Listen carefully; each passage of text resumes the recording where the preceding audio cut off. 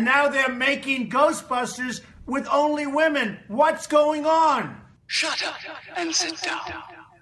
We will respond with that timeless creed that sums up the spirit of a people. Yes, we can. We choose to go to the moon in this decade and do the other thing, not because they are easy, but because they are hard. Freedom and the dignity of the individual have been more available and assured here than in any other place on Earth. I know the human being and fish can coexist peacefully. Read my lips. And then we're going to Washington, D.C. to take back the White House. Ah! I love the poorly educated. We're the smartest people. We're the most loyal people. I don't like taking time off. I get anxiety about how much shit goes on when we're gone. Stupid holidays ruining everything. Thanksgiving, having to talk to people. Turkeys. Yeah. I don't need that crap. Just want to be here talking with you guys and drinking beer. Hi, guys. Welcome back. It's Barstool Politics. I'm your host, Nick McGuire, joined as always by Dr. Bill Muck from North Central College and Dr. Phil Barker from Keene State College. Hi, guys. Hey, Nick. Hey, Nick. Hi, Phil. And we are lucky enough to have senior legal analyst, Professor Tom Cavenagh, with us again as well. Hi, Tom. Great to be here on Constitution on the Hill Day. Yes. Turns out there's a whole Congress full of people that really love the Constitution. They brought their pocket. They brought it. Yes, I can't wait to talk about it. Yeah. Yes, their own handwritten versions with notes and things crossed out and whatnot. Anyways, before we get started, all the usual fun stuff. If you guys like the podcast, questions, comments, beer suggestions, anything like that, follow us on Twitter at Barstool Paul, P-O-L, Facebook at Barstool Politics. Beers that we try you can find on Untapped on iOS or Android. Just look for Barstool Politics on there. The podcast, Apple Podcasts, Spotify, SoundCloud, Stitcher, Google Play Music, most major podcasting platforms. Review us, share us, like us through there. And if you guys haven't followed any of those platforms recently, we also have a merch line now too. What?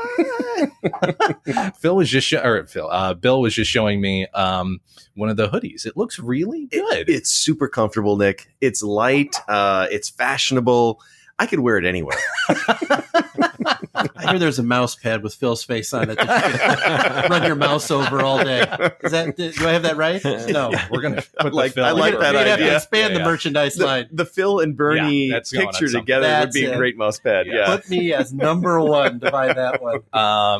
I think there's we have a mug on there with our original logo. We have our human fish coexist T-shirt on there with a little peace sign on it. That's a really smart one, Nick. I like that T-shirt. You got to think about it a little bit. Think about it. So yeah, definitely check it out. We were trying to find a direct, like if you just search for, it's on Teespring. I was looking to see if there was a direct way to get there from Google. Go through social media. We put the links up pretty regularly, so go through there. Yeah, that's just the easiest way to find it. There's a bunch of different things. So definitely check it out. We always appreciate the support. And they're reasonably priced, Nick. We have good quality, fair price, all of it. It's win-win-win. Fair trade. Yep. Direct trade. We are those people now. Soy-based ink. It's the only way to go. No. It's actually made of pure whale oil, which is pretty rare now, but we thought it was worth it.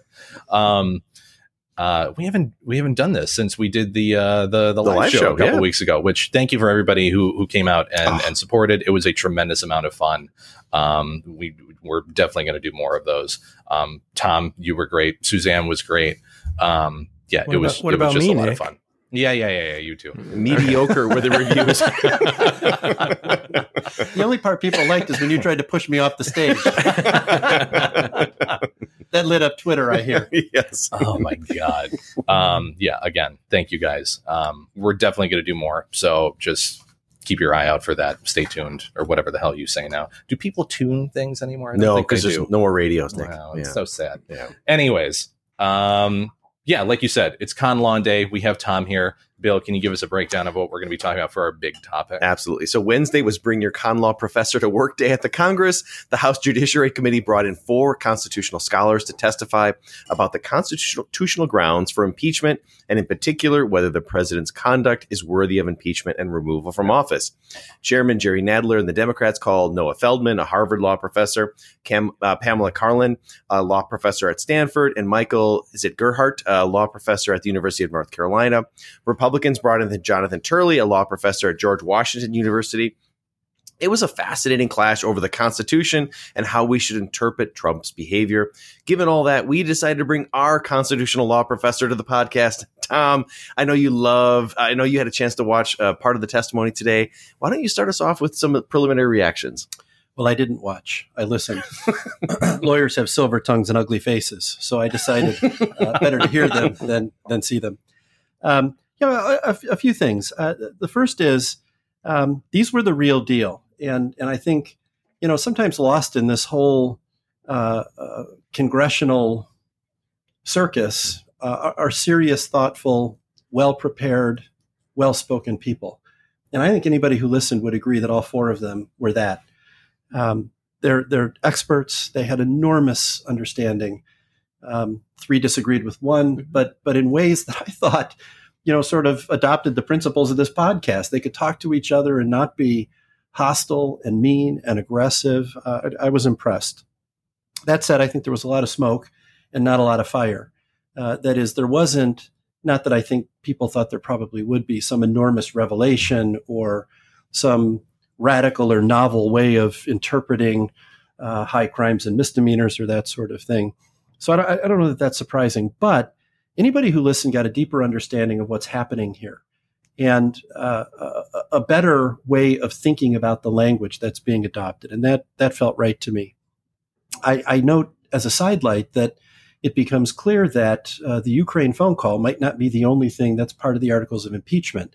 And that was sort of an interesting side note to this. There's clearly movement towards obstruction, and there's clearly movement toward abuse of power, in addition to the question of bribery, which we might want to come back to because there was a really interesting conversation about bribery. Let me just make 3 observations and see which one triggers a little conversation. The first is that I was struck by the fact as I listened to Jerry Nadler, among others, start that everybody now loves the founders and loves my beloved Constitution. Mm-hmm. I beat them to loving the Constitution, needless to say. But who can't love Jerry Nadler in his opening statement saying, "We begin with the text"? Now, of course, that's where I begin. Yes. Jerry Nadler never began with the text until today. And yet I think that's a sort of an interesting thing. We talked at the live show about focus grouping the word or phrase quid pro quo. I think they have figured out that the American people want a genuine, legitimate, meaningful constitutional grounds for impeachment. So we're going to the framers and we're going to the text. So I think it would be interesting to talk about that for a bit. In fact, there was even one exchange where somebody said essentially, when God asks, "What did you do under these circumstances?" the answer was what the framers would have hoped I'd do. My heart skipped a beat, as you might imagine. 2 other quick ones. There's still very deep disagreement about what the word bribery means. And Professor Turley gave a completely different understanding of it. I thought both sides were persuasive. I thought both sides provided thoughtful case law. I don't think either side won. Mm-hmm. And I think we're still left with an open question. Is it a bribe? And we push this question around among one another. The third is that there's still deep disagreement about what it means to engage in obstruction. And I raise this one in part because I've sort of made the argument on this podcast that it is not obstruction to go to the courts to ask them to interpret the law, including but not limited to whether to enforce a subpoena or not. And I thought a pretty compelling case was made today that Congress goes down a dangerous route if their position is that when the president uses the courts to make a judgment about whether a subpoena, for example, should be enforced, that is obstruction of an inquiry. I feel very strongly that it's not, and I think it subverts the system. Having said that, I realize there's some other dimensions that might also constitute obstruction, but I thought that was a really interesting part of the conversation. So why don't I? It was deeply problematic, I think, is telling somebody not to go to court. That'll be the next shirt. That's on one of our mugs, right? Yeah. Deeply problematic, right under Phil in a picture with Bernie Sanders. So that's a few. We could also talk about Rudy Giuliani's in Europe today, making a documentary film that is meant to, I guess, debunk the whole impeachment process, which will only make things worse. There's no doubt about that. Yeah, and on the he doesn't have a silver tongue, but he sure has an ugly face. I'm just going to use him as Exhibit A of why you listen to lawyers instead of watch them. Well, you've said in the past that lawyers should shut up. Yes. Does documentaries fit into that, or is that can you make a documentary and still be a good lawyer? It's an excellent point. And the question is, what's the topic of it? Who's making it, and for what purpose? I guess that's three questions. And Rudy Giuliani's approach would fail all three. He's making it, strike one. Yeah. Its purpose is to debunk a congressional strike two. And three, he's the president's personal lawyer. So let's just go back to he should shut his mouth. That's right. I think anyway, so that's a bunch of thoughts. So we can dive into some of the issues you raised. But one of the first things you said was, watching today, so Turley, who was the Republican choice for lawyers, I thought he was fascinating, right? And it felt like, to me, he elevated the conversation. And I didn't always agree with his interpretations, and we can talk about bribery and all of that. But it felt to me like this is the kind of conversation the country should be having about the Constitution, about Trump's behavior. In his opening statement, he talked about how he is not a Trump fan, how he didn't vote for Trump. He in some ways, he discredited the look into Hunter Biden. He just said, let's look at the Constitution. And I found that very exciting. And my fear is that I don't think this is going to sell. I don't think it's going to get much of attention. I don't know if the news, this whole panel or the Turley part of it. The Turley part of it. Yeah. I think you're making the point why it will get attention. I think it was an elevated discussion, but at the same time, he's going, the case as it exists right now is, and to quote him, is wafer thin for to move forward with impeachment. He made the point in saying, that doesn't mean that there isn't evidence out there that would change the narrative or would change the outcome of the situation. But as the Democrats are putting it forward now, this is not a case that should be winnable. He pretty much said, gather more evidence, take more time, and this could very well change. And I think that's an extremely powerful thing from a Republican witness, for lack of a better term. So, can I ask a couple of questions? So I didn't get to see any of it today. I was busy with other things, but the conversation about Turley that y'all are having raises a couple of questions for me. One of which is, so Turley also testified during the Clinton impeachment, arguing that there was enough, and arguing that no actual criminal statute had to be violated, that essentially losing the trust of the American people is enough, that if people have lost faith, so he had what felt like in some ways a different standard then. I'm wondering, did he talk about, is it just the amount of evidence? Is that the thing that he is upset about? Or is he actually, so can you reconcile the argument that he made then with the argument he's making now? And then my other question is, the other part I didn't get to see but I saw people talking about it. The way the Republican, so he was the Republican witness, right? And they were asking him questions. I tend to imagine that they didn't necessarily do themselves any favors, but they've taken this sort of theatrical approach to the questioning of witnesses. And it seems like they could have used that moment to really strengthen their argument. Do you feel like they did that or not? Congress is all about theater and circus. I'm just thinking here, the Cavenagh hearings. This has become the norm in Congress to you're right. There were motions to table, motions to delay, motions for new witnesses. It felt like a circus. But in some ways, that prompted in me the thought, there's 4 adults in the room, and eventually we're going to hear from them. And when we did, I thought to myself, wouldn't it be great if these 4 were, irrespective of what side you're on, no one could hear them and say they're like the people on the other side of the table. To the first question, I have to say I did not go back and refresh my memory about what was said during the Clinton hearings, but what was said today by Turley was a sort of a twofold thing. The first is, this is the fastest impeachment in history, and fast is bad. But the second was, this is the first impeachment in history that does not involve an allegation of criminal wrongdoing. And he quickly said, you don't have to have one. And we've said that on the podcast repeatedly. But I thought he made a pretty compelling case for the idea that the presence of one, and in particular, proving specific elements of a statutory crime, in Clinton's case, it was perjury, raises the level of seriousness and produces a kind of evidence and interchange that is different than saying, and he sort of, the one place he seemed almost to be putting down an argument was when he said, just saying, well, this is an impeachment, not a criminal trial, is not an excuse for not having concrete evidence, specific elements, and proof of those elements. So I don't know if that reconciles with what he said during the Clinton hearing. I have to be honest, I didn't go back and read that, but that was the argument today. So it seems like there's an abundance of crimes, of criminal statutes that the Democrats could point to. They could talk about the emolument. I mean, that's not criminal, but they could, I mean, I guess it is. That you could point to specific legal statutes that have been violated. So, I mean, is he essentially arguing that that's why this should be a wider, longer, more expansive process? One of the more interesting things was the speed issue. So I think maybe speed and obstruction, that might be a good way of getting at this. Yeah. He talked about that, to your earlier point, that we should let the courts do their work. Don't abuse power as the Congress to counteract abuse of power by the presidency. Let the courts weigh in. And that was part of his argument for time. Now, it was interesting because the time issue is it gets tied up in the political process.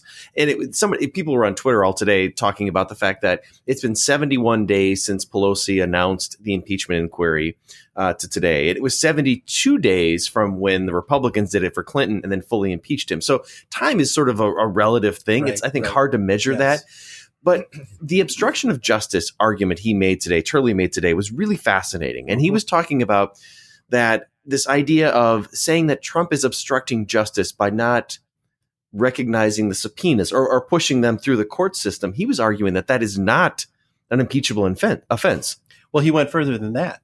He said it's an abuse of power by Congress to use the tool of impeachment to compel the president to not use Article III courts to address unanswered legal questions. And this has been the case the argument I've made here before. These are not settled legal questions. This is not Nixon all over again. This is a very different set of cases, or I should say issues. That case doesn't control on all of them.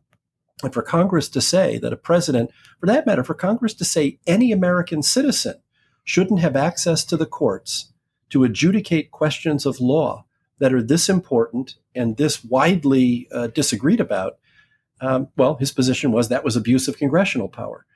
I don't know if I'm ready to go quite that far, but I would certainly say I don't know that you can make a good faith argument that the president isn't entitled to have courts make judgments about subpoenas, among other things. And he argued that he felt that way about the Nixon impeachment as well, or potential impeachment. He was saying he also suggested that was problematic, that they should have let that play out fully through the courts as well. Look, no one says in a criminal trial, if Bill Muck is on trial for murder, and a motion is made to bring evidence in, and you don't produce it, no one says, well, we're going to hold you in contempt of court. What they say is, let's let an appellate court make a judgment about whether or not the trial court's ruling is correct. And then if the trial court ruling is held to be correct, you might appeal beyond that. And so when your court of last resort says, Bill, produce the evidence, if you then don't, now there's a problem, and now you're in contempt of court. But no one takes the position that an original question, yet unanswered, unexamined by the courts, isn't one you should even ask. And this than, it seems to me, if the Democrats press forward with an obstruction charge on these grounds. And they're in a bind because they're thinking about the time of the impeachment and the election, all of this. So they want this to move more quickly so that they're not dealing with an electoral system. Is that a good strategy? I mean, there's an argument to be made that dragging it out and taking longer and taking this into the election could actually be good for Democrats. Right. Yeah. I think so. Well, the more you talk about this, the more that it's, day to day, drip, drip, drip. That was Nixon. Nick, you were. No, I mean, we talked about it during the live event. We've already seen some evidence that support for impeachment is starting to decline minutely, but that doesn't mean that won't continue.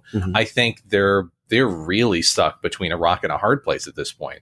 You either have to move forward with what you have now and risk going to the Senate and most likely losing and having all of this be for nothing, or wait longer and lose public support. Right. I'm not sure there's a good balance between the two. I'm not sure how they're going to work that out. So, I mean, Yes. that can take us back to the first point you made, Tom, because when you were talking about how, the discussion of framers and how Democrats seem to want to be making this constitutional argument about impeachment, there's a lot of evidence about how you convince someone on the other side of the political aisle from you. And the tendency is, we tend to make the arguments that are convincing or compelling to us, which oftentimes are not compelling to the other side. Yeah. So if Democrats just get up there and just make an argument essentially that, this is awful and they're just preaching to the choir, then they do lose. Mm-hmm. So we come back to this notion that people can't be swayed. And I think people can be swayed, but I think the way you sway people is not by making the argument to the base, but by making the argument to people who aren't already compelled by what they've seen. And that is where I think that could be a really smart I think it is a smart strategy by Democrats to basically go back to, let's look at the basics of what the founders meant by impeachment. And does this meet that criteria? Because the people who are convinced, right? And it's the people who are not sure yet. They haven't been convinced by arguments up to this point. That seems to make a lot of sense to me. It's a terrific point. In some ways, I guess I was maybe being a little bit more glib about Nadler and Democrats all of a sudden falling in love with the framers and the Constitution, because, look, one of the things we're going to talk about later in this podcast is a Second Amendment case in front of the Supreme Court. Does anybody think that Jerry Nadler is going to start a conversation about possession and transport of handguns by saying a thing like, at least we're going to start with the text, or we're going to? The answer is no one does. Having said that, though, I'm really intrigued by the argument you make, Phil. That here's an effort to say to people, if what you value is the Constitution and the framers' interpretation of it, set aside for the moment that we hate each other, and let's ask whether or not the framers meant these kinds of behaviors to produce impeachment. Reasonable people might be able to disagree about that, but maybe it is an appeal to being a reasonable person. It's a really nice way of thinking differently about what could feel like real hypocrisy. But I mean, the text and the founders are exceptionally vague on what we're talking in terms of impeachable offenses. It's high crimes and misdemeanors, and a handful of other bribery and treason. Yeah. How do you interpret that for an audience that, I mean, the text itself is vague. How do you interpret that for people who don't really have a concept of that, or an in-depth understanding of what that could potentially mean? I'm not sure that you can, but I mean, it's all mushy, right? I mean, that's right. Like it is vague, but we all sort of disagree or are on different sides of this, but it's mushy. But I feel like, it obviously this without a doubt meets the standard, and you, Nick, feel like this hasn't reached the standard of impeachment, and we've talked about whether or not criminal, but that's where all of this arguing, or this is where it is convincing, right? It's like trying to push people at the margins or trying to convince people that this is the thing, because we can't. I mean, this would be a good question for you, Tom. Can we know what the founders meant by this? I mean, we can to some extent, right? But some of it is also a public discussion or debate about what we consider to be impeachable. Yeah, and those two things are certainly not inconsistent with one another. Part of what was so interesting about this, the deeper understanding, was the appeal to real things said by real framers who were really writing the real Constitution. There's been very little of that in the conversation thus far. So because this wasn't a thing that happened on the record in the ways we think about it, a stenographic transcript of every word said, maybe we don't know exactly what they thought. But I was, I guess I'm the Constitution geek here. I was entranced with a conversation about what the governor of Virginia said, and because these were the framers, and here's people trying to decide what did they mean. Now, again, I'm struck by the irony of people looking to the framers and asking questions that Justice Scalia has been asked or did ask for decades, and which were in some ways ridiculed. Wow, those framers lived 300 years ago. Who cares about those people and that sort of thing? Yeah. Now we do. But back to Phil's point, do we know what they meant? We know what lots of them said, and we can make good judgments about what the range of opinions was about impeachment. And it seems to me you can boil those down to a couple of things. The first is the framers were terribly worried about, and this came up repeatedly today, foreign powers exercising influence over our president. And you don't have to think very long about why that would be. We're getting rid of King George, not George Washington, but the King George. Who was delightful in Hamilton. Exactly. We don't want him back. And we don't want our president to ever be beholden to a foreign leader. Hugely important. The framers worried about that. But here's what else they worried about. And we've said this before. Parties and emotions and effectively making the president a person who serves at the will of the Senate. And somehow we've got to find middle ground between the Senate having almost the absolute ability to checkmate a president by threatening to impeach and doing nothing. It struck me today that, when you think about the founders, they didn't have one ideology. I mean, the founders were very diverse, and that's important as well. But today, to me, as I was listening to this, there were thoughtful people reflecting on how you can understand the Constitution and the founders' thoughts. And there is no simple answer to Phil's question. I think you could interpret it in different ways, but I'm much more comfortable having the conversation that occurred today than having the conversation that plays out. When the politicians were talking today, I almost wanted to mute the television and then just listen to the con law professors and then think about, okay, let's talk about that, not what everybody else was saying. Here's the counter to that. I think they were fantastic arguments, and that should sway an element of the population one way or the other. I think that there's a greater percentage of the population that, to your point, is going to be looking at this or looking at CNN after this with the TV muted, where they're talking about Turley or something, but the bottom third is saying, if this isn't impeachable, nothing is impeachable. Right. No, that's right. Yeah. And as much as I think that those conversations need to be pushed towards the forefront, the way the majority of people who don't have time to watch these things, and we talked about it ad nauseum, are going to digest this information is in sound bites provided to them from major news outlets. I think that there's no way around it. We can talk all day about the independents and people in the middle that should be swayed one way or the other. I think that they're such a small portion of the population compared to the majority of the population who are going to be paying attention to those outlets. I don't think it's going to matter that much. My fear today is that the sound bites are for Fox News and MSNBC are the ones that reinforce the argument and not the deeper conversation. And I think you're right, Nick. I love listening to those arguments. As I'm listening to them talking, they're still speaking. The New York Times came out with one of the headline updates. This is at 10:32 Central Time. So we're only about an hour into this. 3 legal experts testified that President Trump's actions clearly met the historical definition of impeachable offenses, period. A fourth dissented. Now, I picked that one because it was the first one to cross the computer. Yeah. I'll wager if you had the Fox News one, it was a compelling case was made by a Republican who countered 3 very weak arguments or something like that. Mm-hmm. I'm so with you, Nick. The filter that we're getting this through, I don't know if there is objective news anymore. Mm-hmm. I sat on a panel the other day and listened to people extol the virtues of current journalism, and I thought, I don't know. I don't know. Mm-hmm. Here's why. I don't know if this is objective. And this bugged the shit out of me. So over the break, I think it was the New York Times. There was a reporter who had to report on what Trump did over Thanksgiving and put out that all he did was golf and do something else. When in reality, he went to Afghanistan over the break.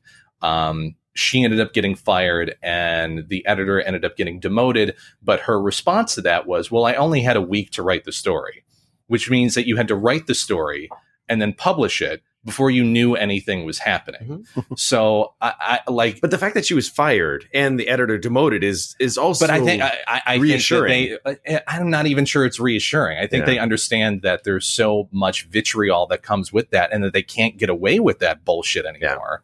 Yeah. That it's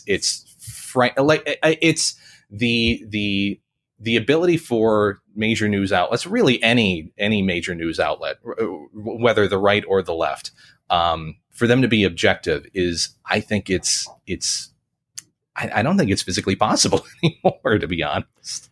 So I'll try to inject a tiny bit of hope in that. I don't disagree. Nick with is so dour today. Well, I don't disagree with Nick or Tom that I think the media landscape is really problematic, right? Like this is and social media, which allows us to go to the sources that confirm our own worldview. All of that is really bad for democracy and for our system. At the same time,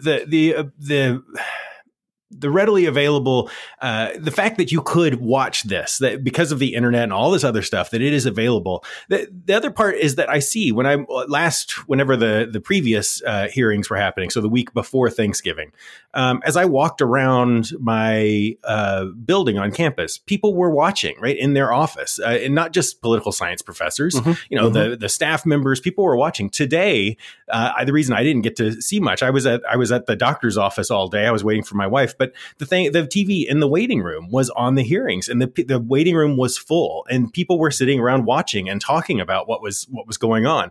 And so and I'm sure they all have their viewpoints as well. But I'm not overly optimistic that this is going to lead to some, well-founded national conversation, but I'm not quite as cynical. There's this maybe it's a naive part of me that thinks that people are actually paying attention and that they might actually really be thinking about, or enough people might really be thinking about the issues that it might matter. That's a lot of mites, but it's still something. I saw an interesting thing on the Nixon impeachment where they talked about the parallels to today. And they said, yes, today is more partisan, but the Nixon impeachment was deeply partisan as well. Sure. Mm-hmm. And it wasn't until years later that we started to understand really what happened and the significance of that. And the argument there was that there is hope that the public will shift, that there will be some more clarity to it. And one of the things that was interesting, they talked about like Republicans who were staunch Nixon defenders all the way to the end. And then they read their obituaries. And interestingly, their obituaries, most of them led with Nixon defender. Yeah. And they were saying some of these individuals who are Trump defenders should think about this. Do you want to go down with the Trump ship? And maybe you do, maybe you don't. What do the founders really want? But that's the problem. Yeah. That's the problem with the media. So I've taken the position repeatedly on this podcast that it is not obstruction of justice to go to the courts. Does that make me a Trump defender? No. But I think in a lot of the press it does. That is, when you make these arguments, the best that can be said of you is you're a Trump defender. The worst is you're Sean Hannity or Rush Limbaugh or somebody like that. And my worry, and I'm with Nick on this, though I'm not cynical. Wouldn't be the word I'd use. You can say right. I right think is fine. When there's a filter, and there has been, it is reinforcing existing opinions rather than producing real knowledge. And I think what I'm with you, Phil. What's so exciting to me is people were watching the real thing today rather than listening to what Chris Matthews or Sean Hannity had to say about it. That is hopeful. The one thing I would say about obstruction, I think if the Democrats are smart, they don't obstruct on the Ukraine issue, because I think you're right. That's a losing issue. Mm-hmm. The question of if you go back to the Mueller report, if you want to do obstruction, it seems like there's much more meat there than there would be on Ukraine. Yes, I agree. If you're Democrats, let the Ukraine process play out. Go to the courts. Have the Supreme Court say, yes, you get all of these documents. That seems like not only a political win, but a potential impeachment win as well. I got to ask one question. Yeah. I know we're way here's my cue for we're over time is when Bill starts looking at his smartwatch. And when I know that he's not looking at texts from his family, but when he's looking at the time. But I'm intrigued by the question of to what degree is a political opponent insulated from criticism or questions because they are that. So let's assume that Joe Biden was passing state secrets to the Ukrainians.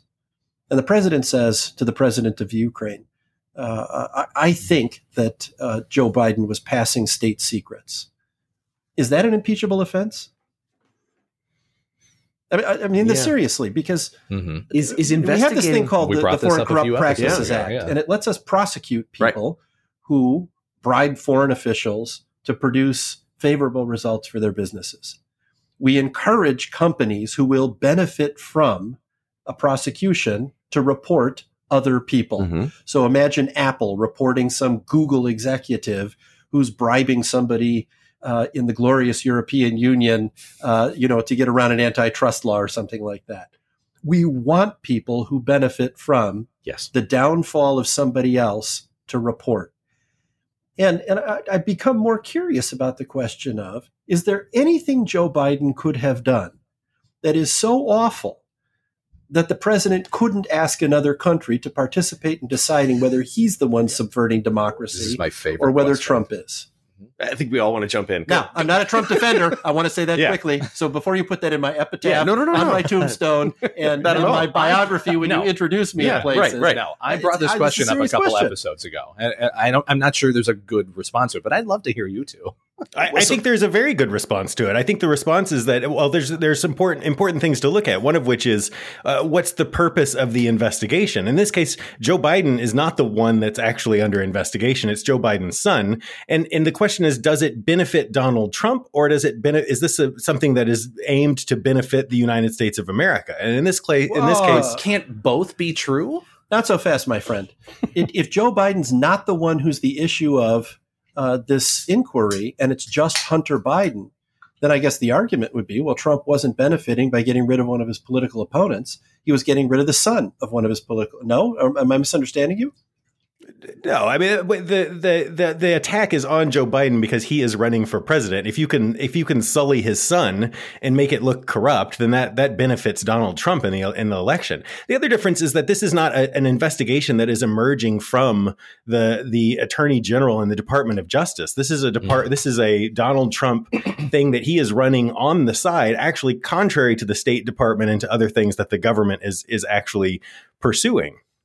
I mean, there's a difference, right? I mean, I understand the idea that it's hard to find the line sometimes, but that's what I'm after. I want to find a line, because if we're scrupulous about this, then I'd return to a question that we've chatted among the four of us about, and maybe come back to on the podcast sometime.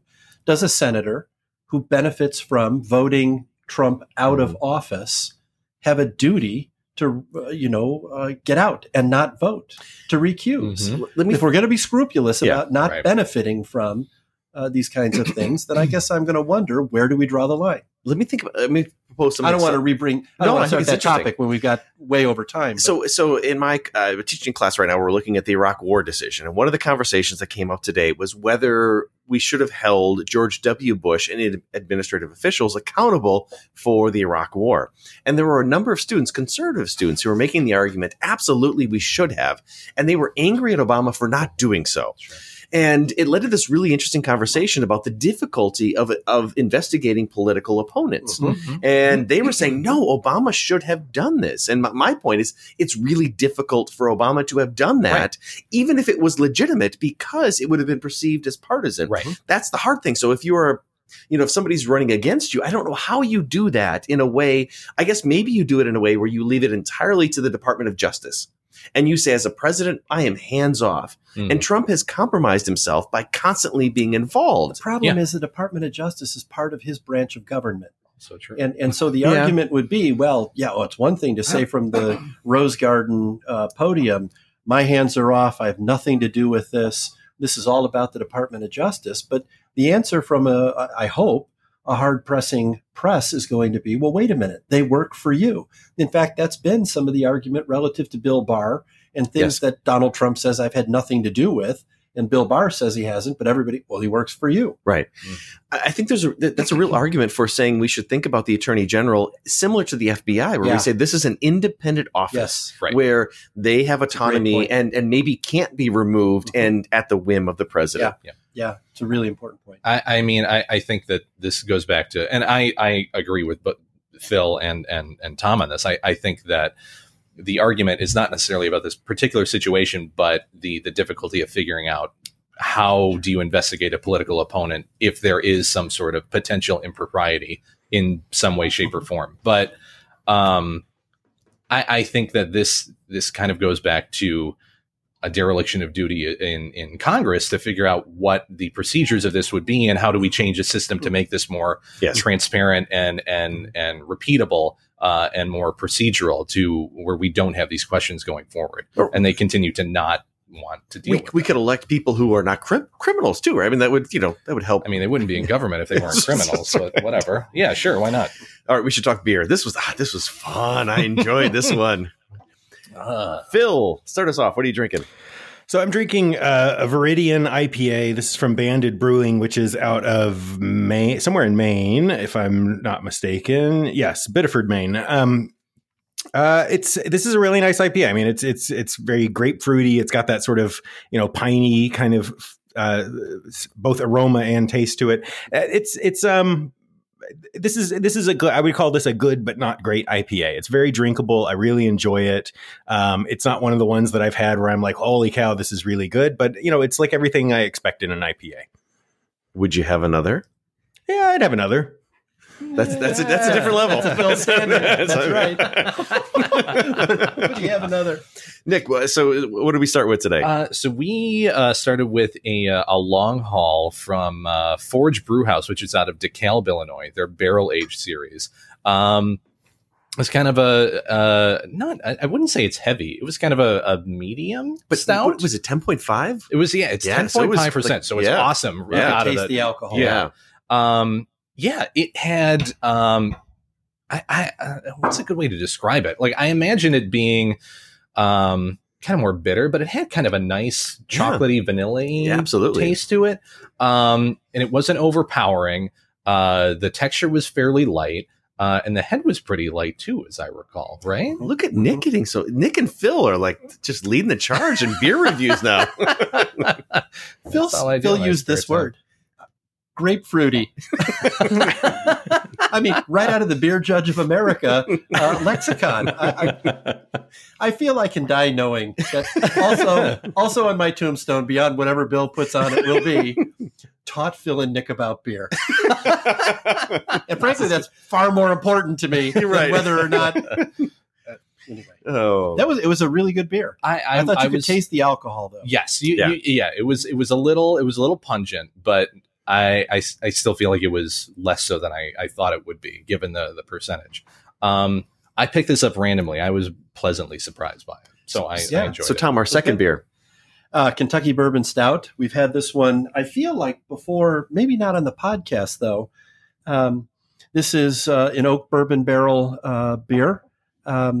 Widely available now, even though it didn't used to be. So my friend in Kentucky, Todd, used to bring these up for us. Yeah. Wait, Todd, who was my best friend for a while, has not been heard from.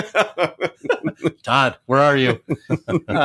This is a really nice beer, and it's interesting to drink it next to the one Nick brought. It's not a stout. It's more of an amber, and you can see it when you look at it. But it's a very tasty beer. I thought it was really good. I do too. I like this one a lot. It paired really well with the first beer. Yeah. All right, we've had our first sip of the third beer, which is from Revolution Brewing. It's Fistmas, their holiday ale. Nick, I saw you scowl. I'm not a fan. Yeah, I'm not. Like, a lot of Revolution stuff, I feel like the quality has gone down over the years. Mm-hmm. Their Fistmas was never really a big. I don't really like holiday beers in general. It just feels like I'm drinking a handful of cloves, and I'm just not a fan. Yeah, Nick managed to be right and wrong all within 5 sentences. All right, well, Rev me, right, Tom? Rev Brew quality not going down. Fistmas, I'm totally with him. I don't know that I've ever had a Christmas beer I liked. Yeah. Spice and beer are antonyms. Well, when I got this one, they said there's much less ginger. Right. And I taste this and I feel a lot of it. My mouth is full of ginger. Yeah. So I agree with you guys. This is fantastic. on that note, if you guys want to check out our the beers that we have on the podcast, find us on Untapped, which you can download on iOS or Android. Just look for Barstool Politics on there, and you will find all of our reviews. Speed round? Yes. Let's do it. So let's start with the case of Navy SEAL Eddie Gallagher. Gallagher was convicted of a single charge of bringing discredit to the armed services after posing next to a dead ISIS fighter's body and was demoted for that offense. The Navy SEAL has been accused of stabbing a wounded teenage captive, as well as attempted murder of Iraqi civilians and obstruction of justice, but was acquitted on those charges. While the case itself is fascinating, President Trump's intervention in the case is what makes it a national story. Trump reversed Gallagher's demotion and directly ordered the Navy to allow Gallagher to retire with his trident pin.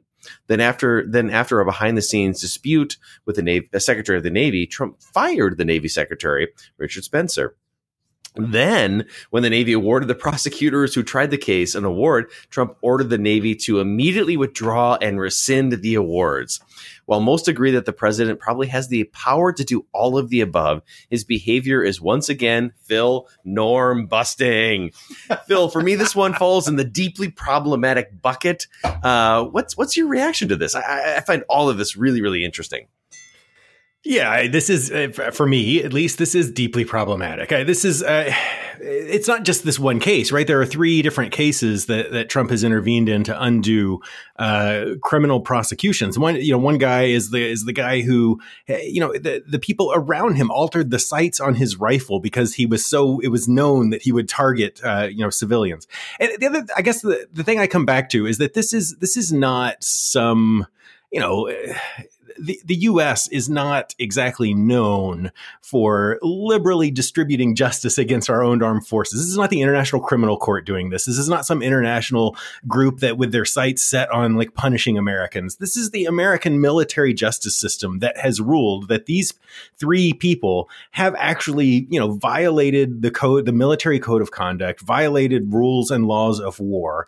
And it's Trump intervening to undo that, which is in some way, putting a stamp of approval on the idea that there are no rules of law when it comes to warfare. And Bill, I know you have taught classes on ethics in war as well. I teach classes on ethics in war and morality in war.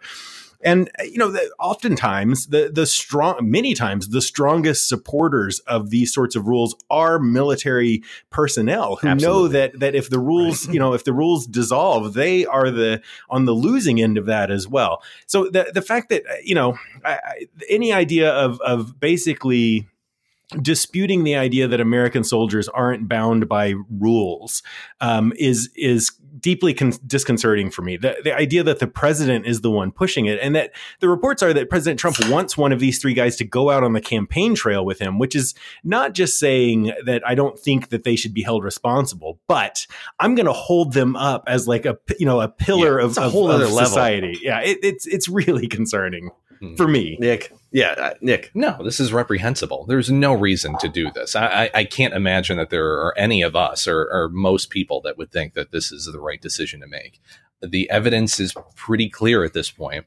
The fact that you have as much internal support from the U.S. military suggests, the people who would know best suggest that this is blatantly obvious. I cannot fathom what political motivation there is to do this besides some high-minded, very basic attempt to say, I support the U.S. military and, this is a guy in the military and that's it. But a Navy SEAL. Right. A Navy SEAL. But it's just, you dig, a half an inch in, and this is just an awful case. And the fact that he was so vehemently invested in this is just from early. I don't understand it. Tom, you're nodding your head as well. Everything Nick said, ditto. I completely agree. One thing I would advance is there's 2 issues here. The first is, what did Trump do? And I'm with Nick. It's a perfect word, reprehensible. But then the firing of the Navy secretary, I'd bifurcate these 2 issues, because one of the arguments he made and then violated was follow the chain of command. Mm-hmm. And what the defense secretary says is, we fired this guy because he didn't do that and did an end run into the White House.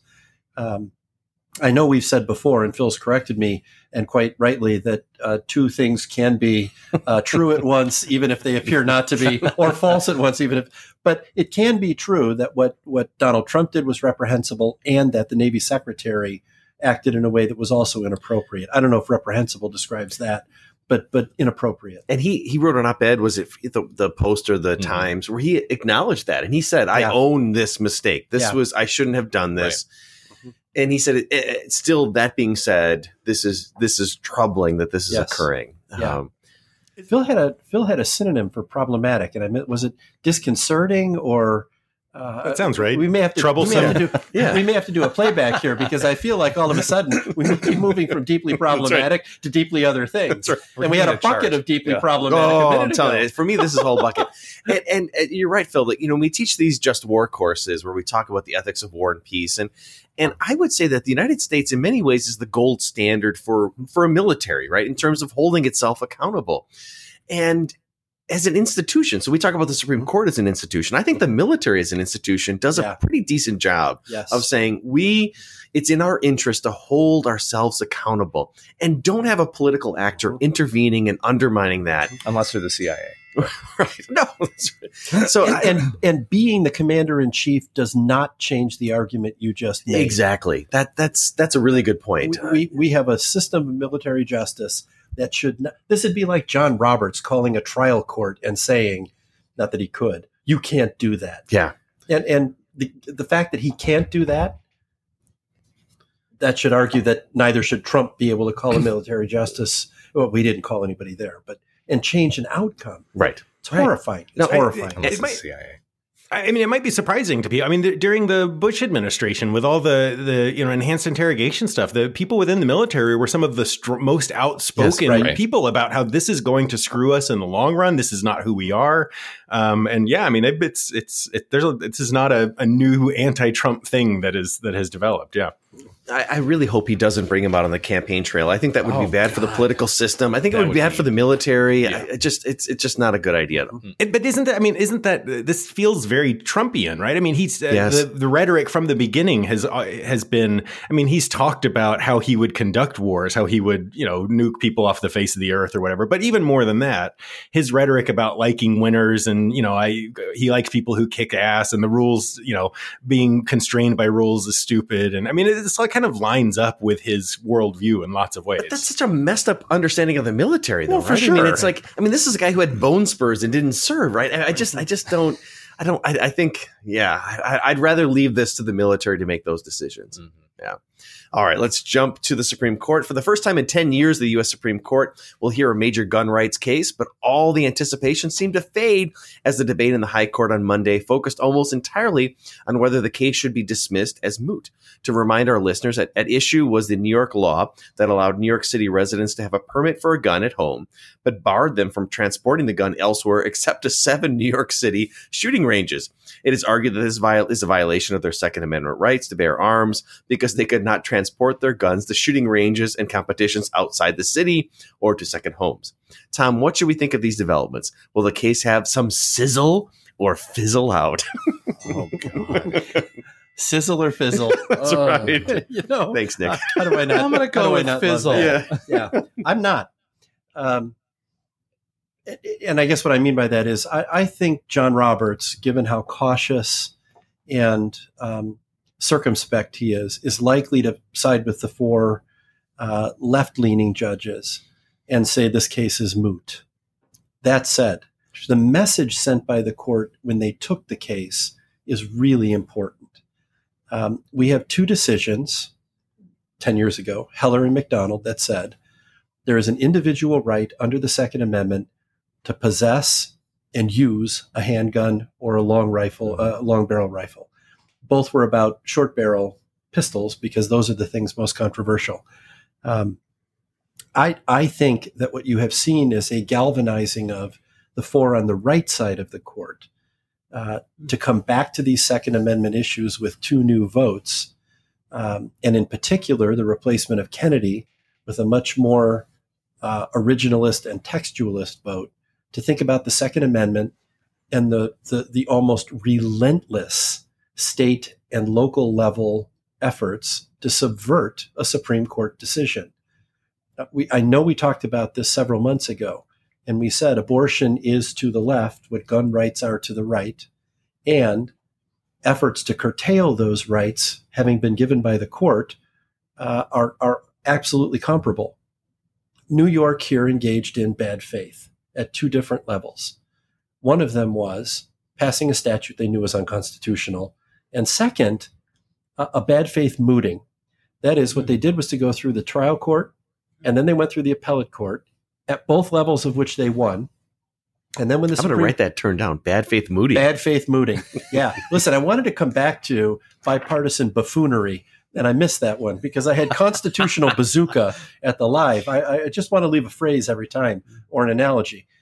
This time it's bad faith buffoonery, and that's what's going on in Congress right now. The word cloud is going to be the fifth shirt. Yeah, that's exactly right. Mm-hmm. But here, it is bad faith to pass a law one knows is unconstitutional, push it through a trial and an appellate court, and then when both of those courts rule in your favor and the Supreme Court says, not so fast, no, we'll repeal that law. Mm-hmm. And we're going to do it to make sure the Supreme Court doesn't tell us what we did in the first place was wrong. And so you heard from Thomas and Gorsuch in particular, well, Thomas Gorsuch and Alito in particular, we should rule on the merits to stop this sort of pernicious nonsense from happening. And I don't mean nonsense in the sense that I'm trying to advocate for or against a big Second Amendment right. I mean nonsense in the sense that people have a duty to honor what the Supreme Court says. And everybody in New York knew this law wouldn't pass Supreme Court muster. What they hoped would happen is the Second Circuit would rule in their favor, the Supreme Court would deny cert, and then they could deny gun owners the right to, and I want to just give a phrase here, the trip they had to take was continuous and uninterrupted. Mm-hmm. So that part of this argument was about, can you stop and get a cup of coffee or visit your grandmother or whatever? And the press lampooned this primarily because most of the press doesn't understand what the question was. If the statute says you can't get out of your car once you put your gun in it, that's a really significant thing. Can you pump gas? No, not if you've got a gun in the back seat. So I think there's a lot of sizzle. I hope the four on the one side can persuade John Roberts that you can't let people bad faith moot cases so that they don't get rulings on the merits. What's your prediction about how they'll go on that? You said you hope they can convince him. I think they won't. And I think what he's going to say, we've said this for years on this, I don't know how many years I've been doing it, but Roberts really worries about the appearance of the court. And more importantly, he worries about a longstanding legal principle, and that is that courts, and in particular the Supreme Court, don't render advisory opinions. So presidents can't call the court and say, what do you think you do under these circumstances? And the argument that was made by the lawyers representing New York is this now amounts to an advisory opinion. And that's why all this business about travel came up, because the argument is there's still a live controversy here. Because can the court rule on a case if there is no law? So if New York rescinds it, is there still something to rule on? That's the argument. So the question is, could there, for example, be money damages that people who were prevented from traveling with their guns are entitled to? Oh, that's interesting. And this came up. That's a different wrinkle. Yeah. And the court has to rule on one of these cases because it's bad faith mooting. This is not just a gun thing. Well, that's what I was going to ask you. Yeah. There's quite a few cases involving civil forfeiture, government taking property from people and saying, we're going to keep this irrespective of the fact that you have not been convicted of a crime. Trial court agrees, appellate court agrees. And then when the Supreme Court says we're going to make a decision about civil forfeiture, we're going to give that property back so we moot the case.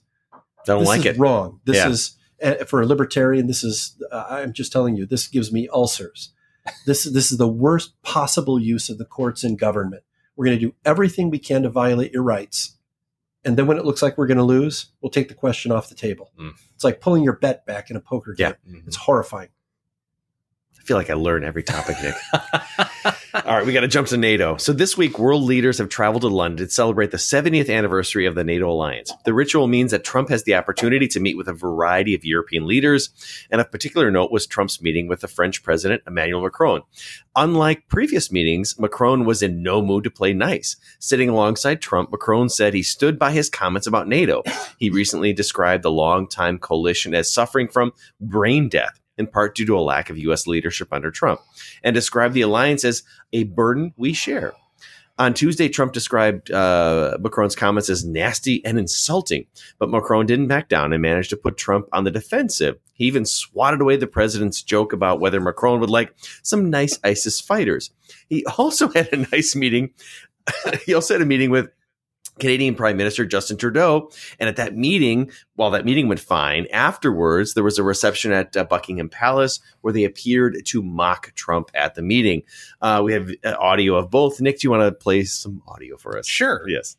Would you like some nice ISIS fighters? Look, I can give if you look at the situation, You can take everyone you want. Let's be serious. Well, he's two-faced. Do you think that Germany is too naive? And honestly, with Trudeau, he's a nice guy. I find him to be a very nice guy. But, you know, the truth is that I called him out on the fact that he's not paying 2%. And I guess he's not very happy about it. I mean, you were there. A couple of you were there. And he's not paying 2%, and he should be paying 2%. It's Canada. They have money. Like, it's Canada. They have money. It's Canada. They have money. It's Canada. They have money. Is one Trudeau face black and one Trudeau face white? I don't think Trump is clever enough to know what he just did there, but this was really good if he was. So I think Don Jr. tweeted that out along those lines. Yes, yeah. So Phil. So now on my tombstone, right. Trump defender said what Trump Jr. said. Right. Oh my God.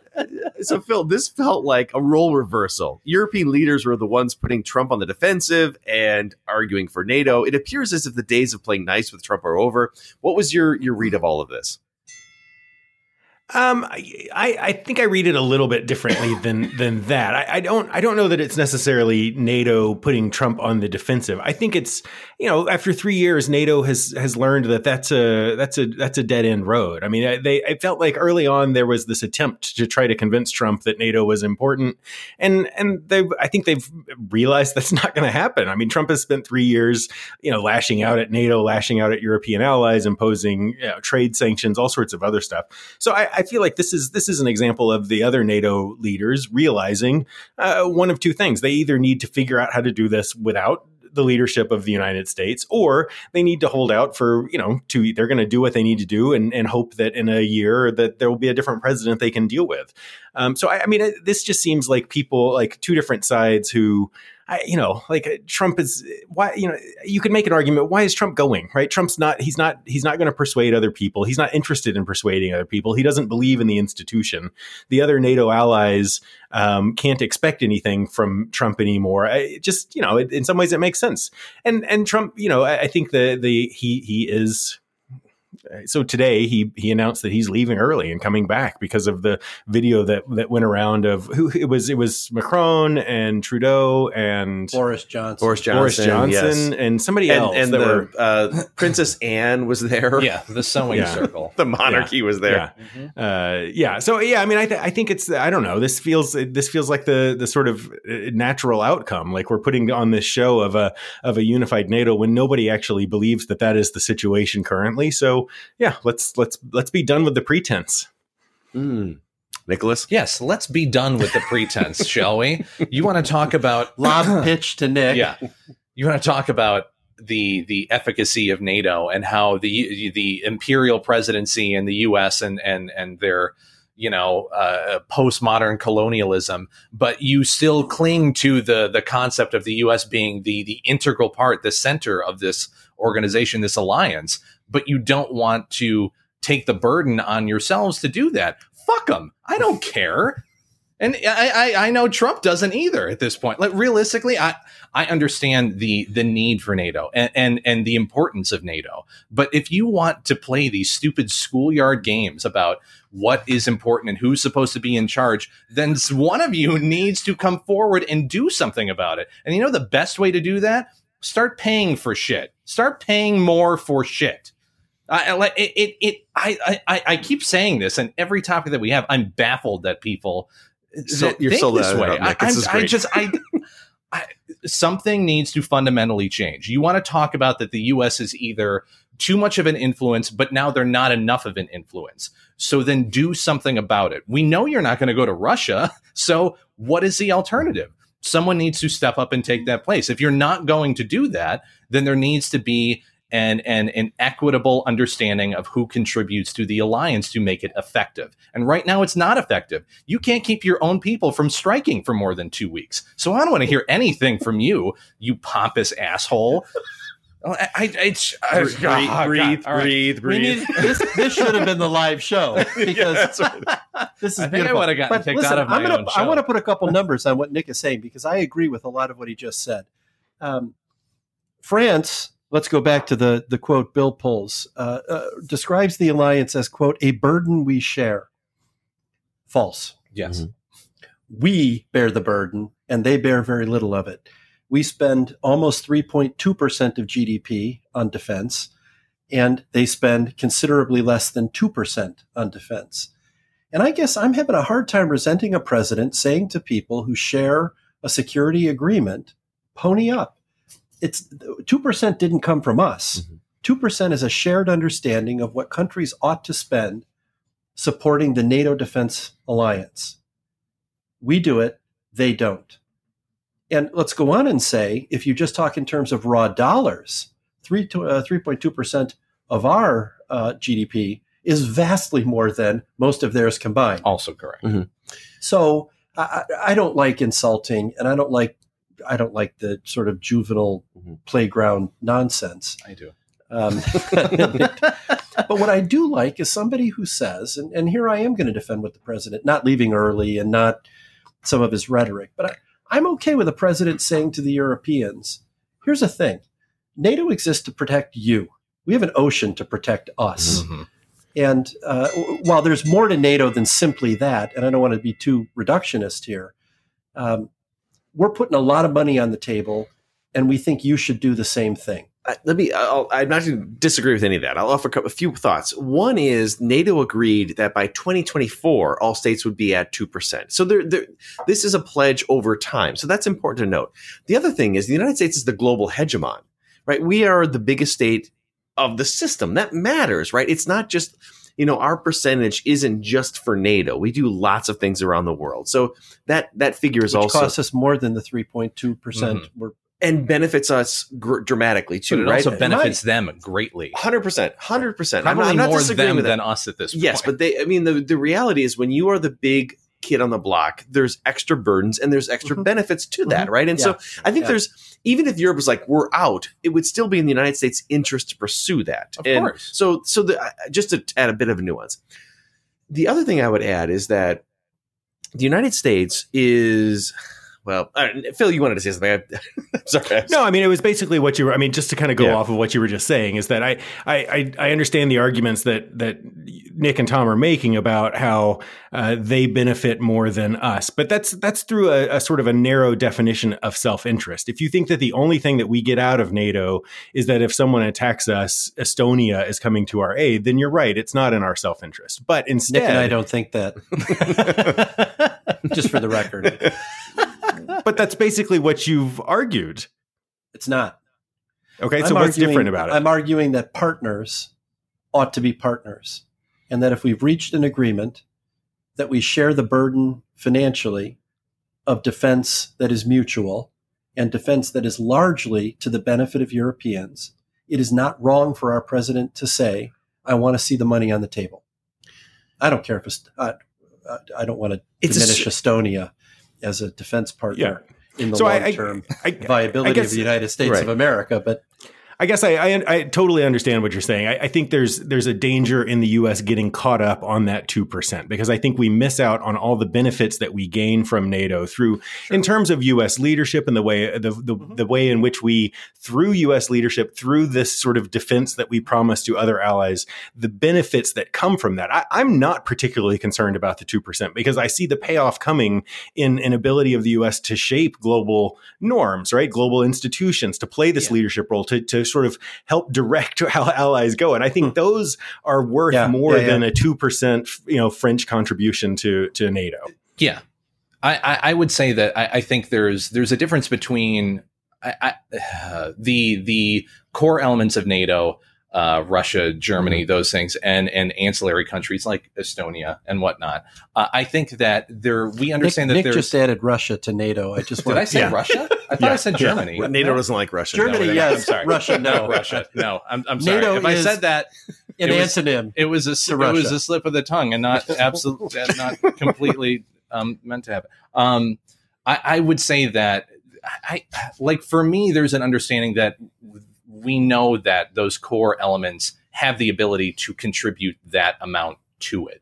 I think that in terms of the globalized economic system and everything else that the U.S. contributes to, that we created since World War II, yeah, absolutely, we should be putting more out to keep that system going and to expand it as much as possible. I think that in terms of, again, the central figures that were there from the beginning that have the industrialized capability to provide that amount of input to these alliances, especially to NATO, that should be obvious, that's something that they should absolutely contribute without any sort of preconditions. The one thing I would add to all of this is that we have two conversations.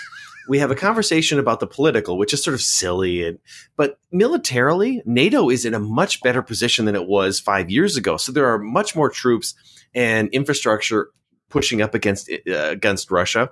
So militarily, NATO is in a fantastic position. Politically, it's a disaster.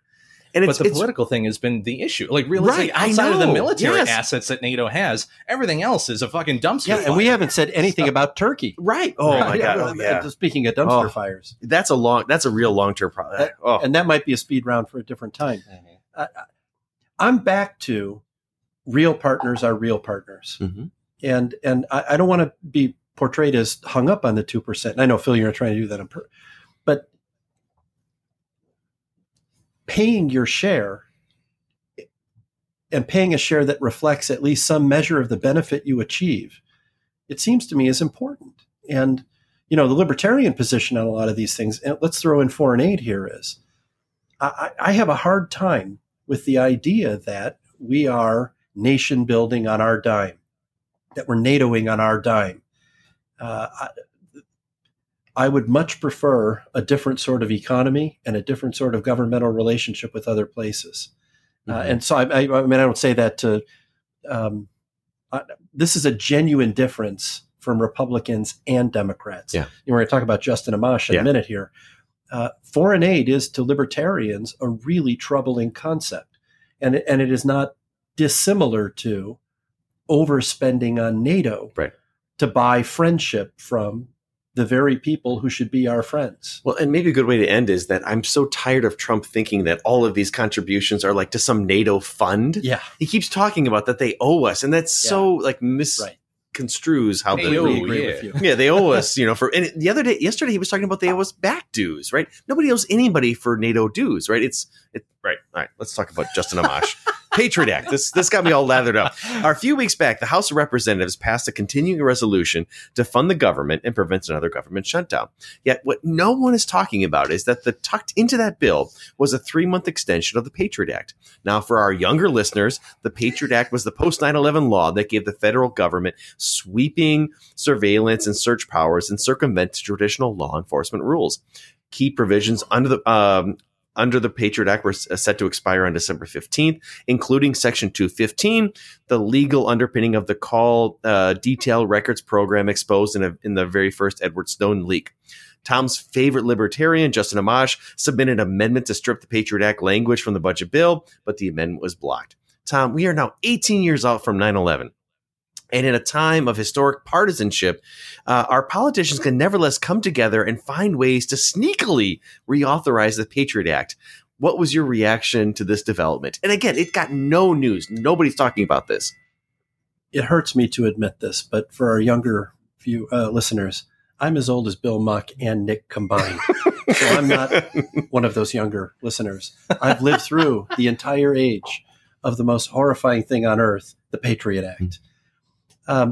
Here's the second thing. I've never sworn on the podcast. I'm going to do so now. My reaction is these assholes in Congress can't do anything unless they sneak up on us. And there is something really, really wrong with the idea that a profoundly controversial, privacy-depriving, intrusive government act is nudged into an appropriations bill so these cowardly, I'm going to return to a word, assholes don't have to defend what they're saying, what they're doing. I hate it. I oppose it. It's everything that's wrong with government.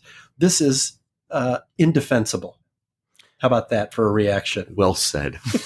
Do we have a sense of I haven't seen poll. I know there was polling, early on about the Patriot Act, and in the post 9/11 era, there was lots of support for it out of fear of terrorism and whatnot. Would it be that controversial? This in some ways feels a little bit like what we talk about in terms of living in the Trump era, and that we've gotten used to living in prison, right? We've just gotten so used to that this is the way life is that I'm a little surprised that they felt the need to sneak it through, because I don't know that I'm not all that convinced that America would be all that up in arms about it, even if it was in the news, which is also concerning. This is getting worse. No, but it's such a. I say to students when I teach a seminar on privacy, do you understand the range of ways the Patriot Act has exposed things about you to government that you think they don't know? Of course, they don't know these things.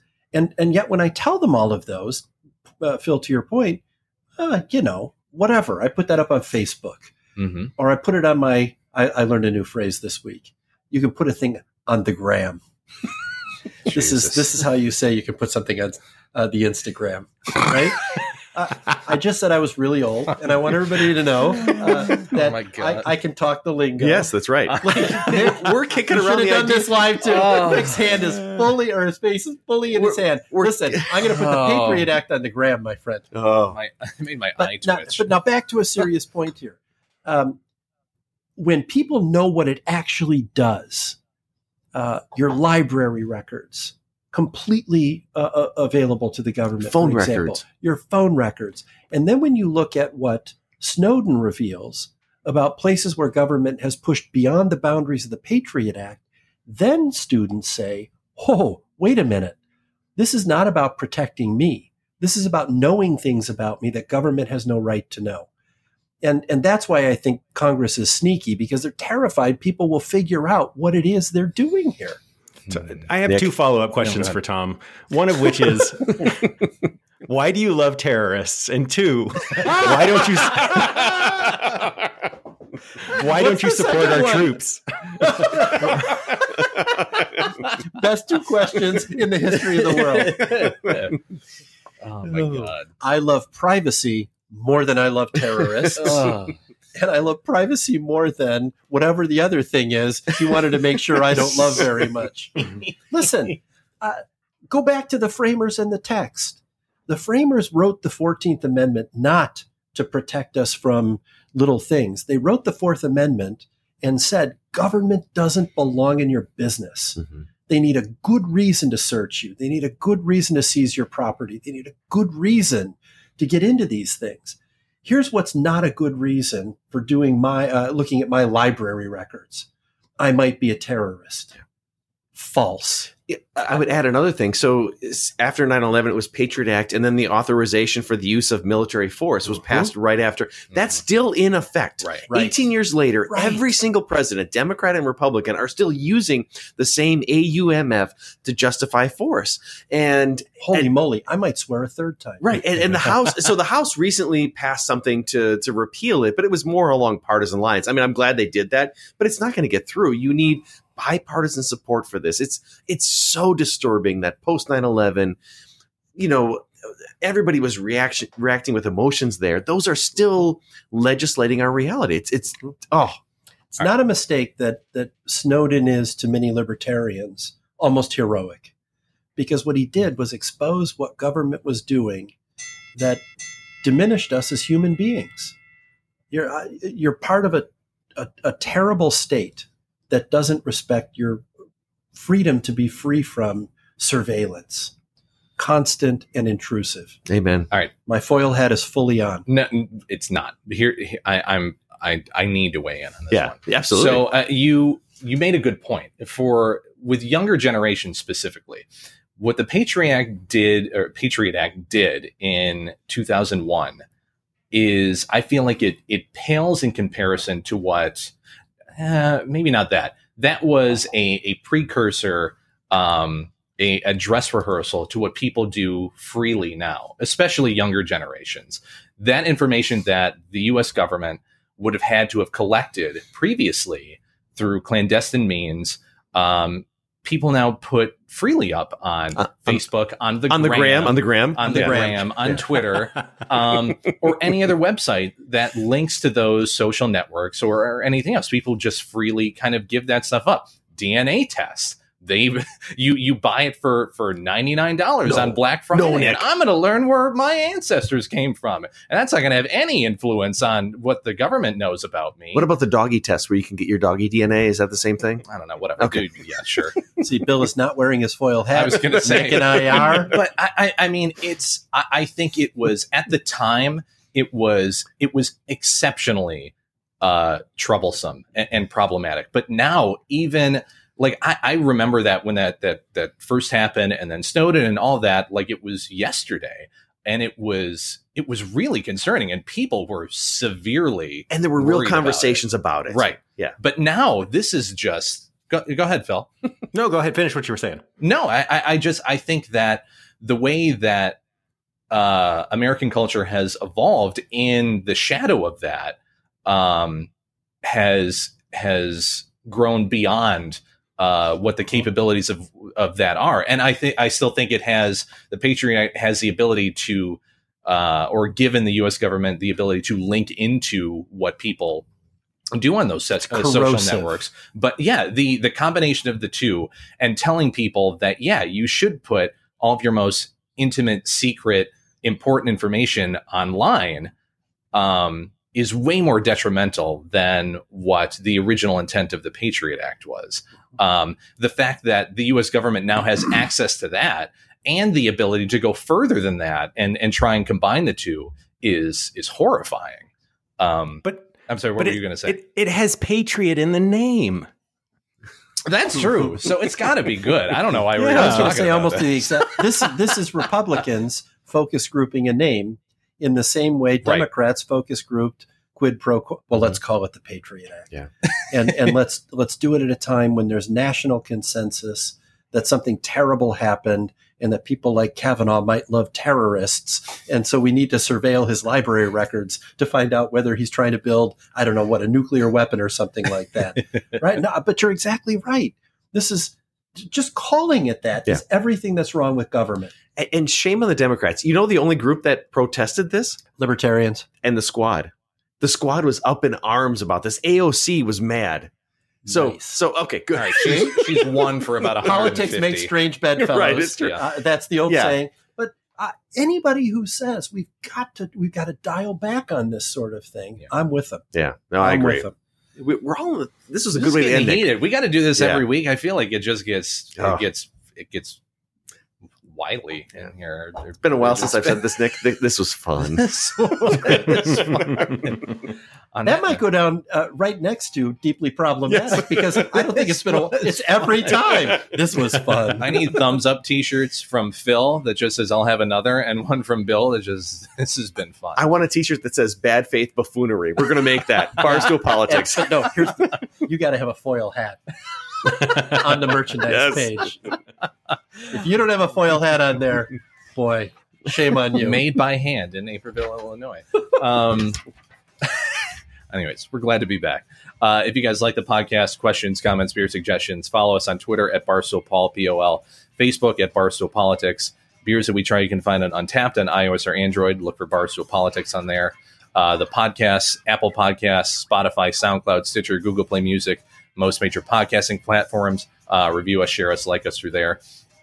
I mentioned at the beginning of the podcast, we have merch now. Check out Teespring. Look on social media to find the actual link.